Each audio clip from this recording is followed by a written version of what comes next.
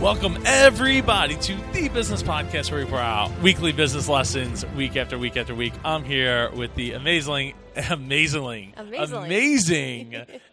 Prokop.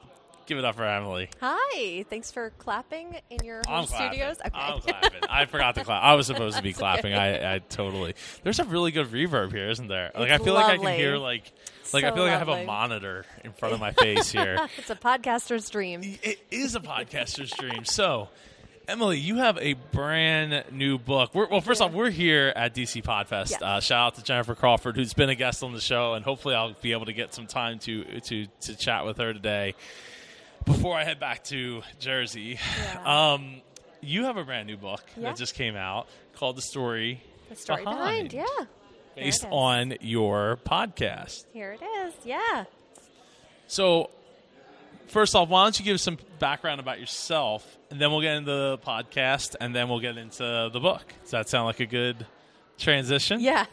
Awesome. And we'll relate it back to business, because I know this is the business podcast, but I know that there's story to be told here. Well, because clearly the money is in podcasting and also writing books. Obviously, that's why there's so many people here at DC Podfest. Yeah. Yeah, so I started The Story Behind about 2 years ago. It's a history podcast. It's 5 to 10 minutes about the history of everyday objects. So the paperclip, food seems to be a very popular subject that people love learning about. And I was reached out to by a publisher about 14 months into doing my podcast, and they said, your 5 to 10 minute episodes, they're scripted. They'd be perfect for chapters of a book. Have you thought about writing a book? Can we talk to you? Can we talk you into writing a book based on your podcast? And what they came to me with was, you already have the content and you've already started building an audience. So that's what they really liked about reaching out. Yeah, they don't have to do any of the marketing. They did a lot of marketing. They helped me a lot with marketing. Oh, wait, I forgot we're on camera. Yes, of course they did. They did lots of marketing to help. They did. It was that's the horror story I always hear from people that are like, oh, I could get a publisher, but they don't do as much as they did 10 years or 15 years ago. No, well, the thing was, they have a lot of skin in the game as well. So they were a publisher who didn't give me an advance.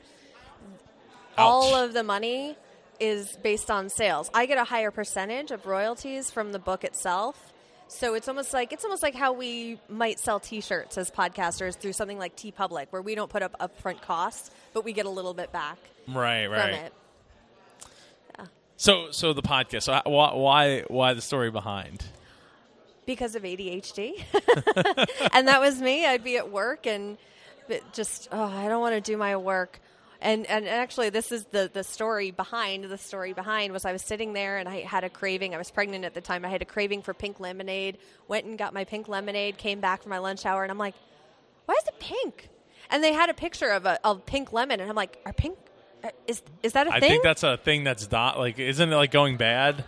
Yeah. Like once it's, yeah, like the picture. I'm like, do they make pink past lemons? And it wasn't raspberry lemonade. It wasn't anything like that. And I ended up looking up the story behind it. And there was there were two different stories. I'll try to make them short. Both came from the circus. One was a performer was washing his red tights and made the water pink, and the guy selling lemonade was out of water and used that water, and it became pink lemonade. Kind of gross. And the other one was a bunch of cinnamon candies fell into the lemonade and made it pink, and people loved it. And I heard this story, I read this story online, and I'm like, I have nobody to tell about this. And I'm looking around my coworkers, and they're used to like, hey, did you guys know this? I'm like, I can't do that again. And at the time, I had come off my other podcast that I did, and that was over my co-host, and I had a falling out a bit. And I had other podcasters who were like, come back, we miss you. We want you to come podcast again. And I texted one of them, and I'm like, do you think this would make a good podcast if I did the story behind objects? And it was like, and the name was even right there in the text. I'm like, the story behind. And it just sort of fell into place. And it was nice that I already had a podcast that I tested and retested a bunch of different things and found out what failed, what worked. And so it was nice to just go right into it.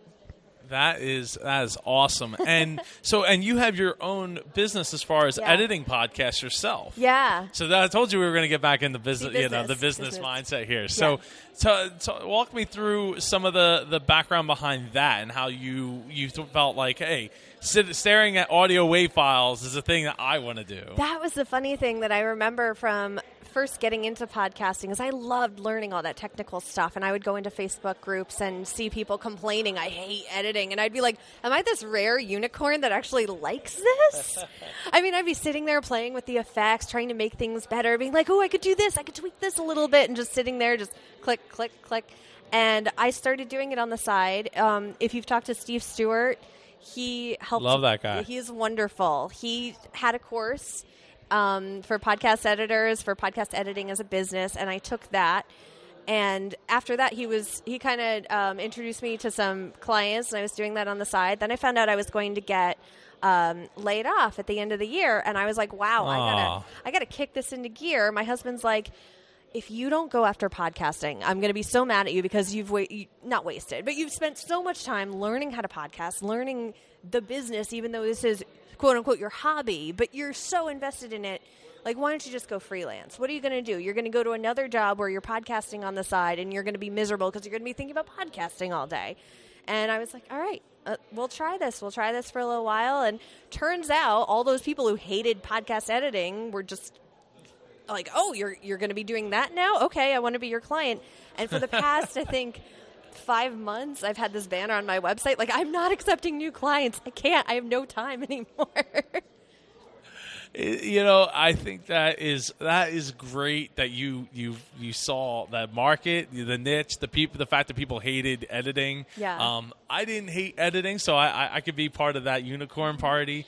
But I have stopped editing in the last 2 years mostly because of time, and because to take 80 minutes to edit a 40-minute show down to to take 2 minutes off of that 40 minutes, to me, it's just like, wow, that's a really big waste of time. Well, it was nice that when I was first starting out and running a business, and I knew nothing about starting a business. Steve Stewart helped me so much with, like, what do I do with taxes? What do I do with this? And he's walking me through this. And then I also got I know he wants to get to MapCon next year. Yes, you're on notice, Steve. I think he was supposed to come this year, too. He was. There was a thing that happened or something. Yeah.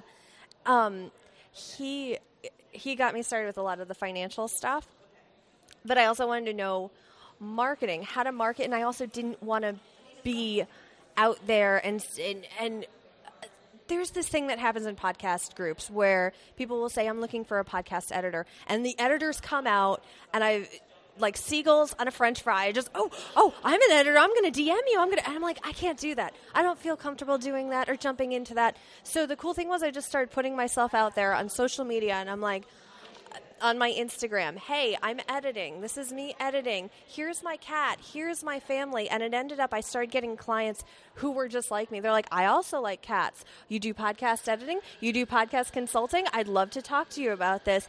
And we would get on Skype calls, or we'd get on the phone, and we'd already have this sort of rapport because we knew that we had things in common. It wasn't just like, I want to edit your podcast, and I don't care what it's about. And I would talk to them.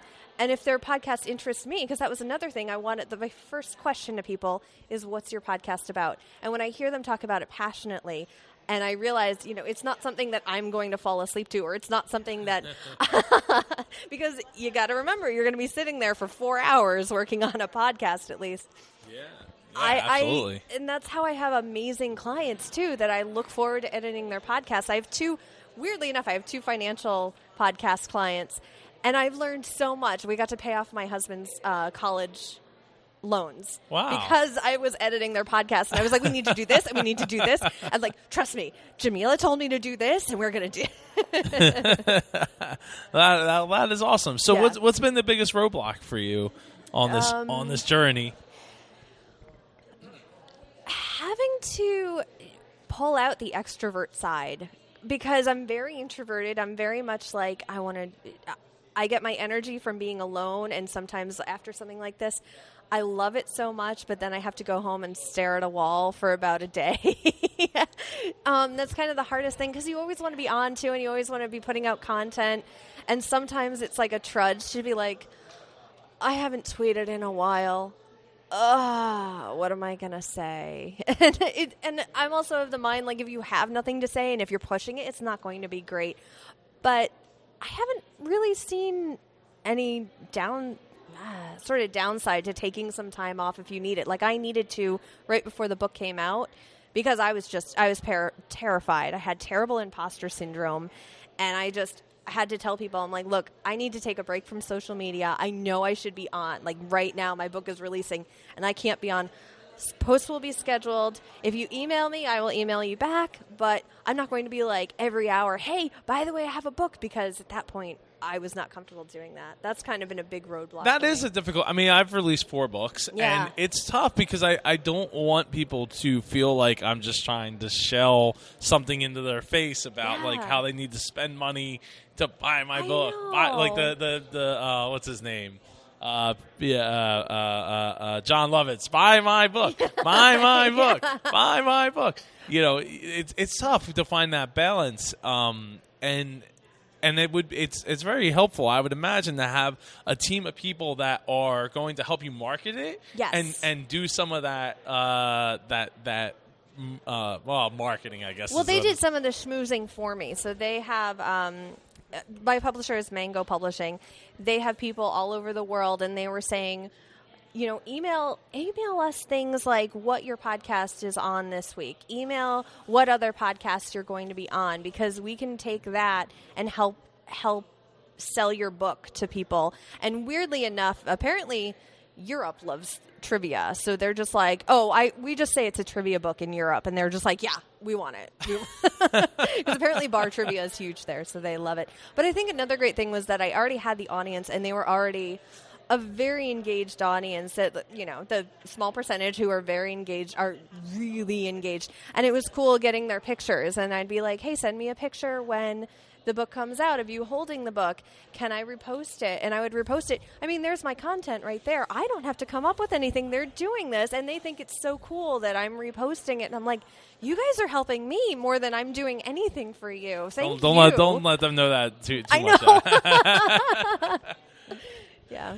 So okay. So what's one thing that you've learned business wise from doing the book, like in the process of getting this book together, that you feel that you've been able to accomplish or learn more, you know, better yourself through by taking the time to write a book?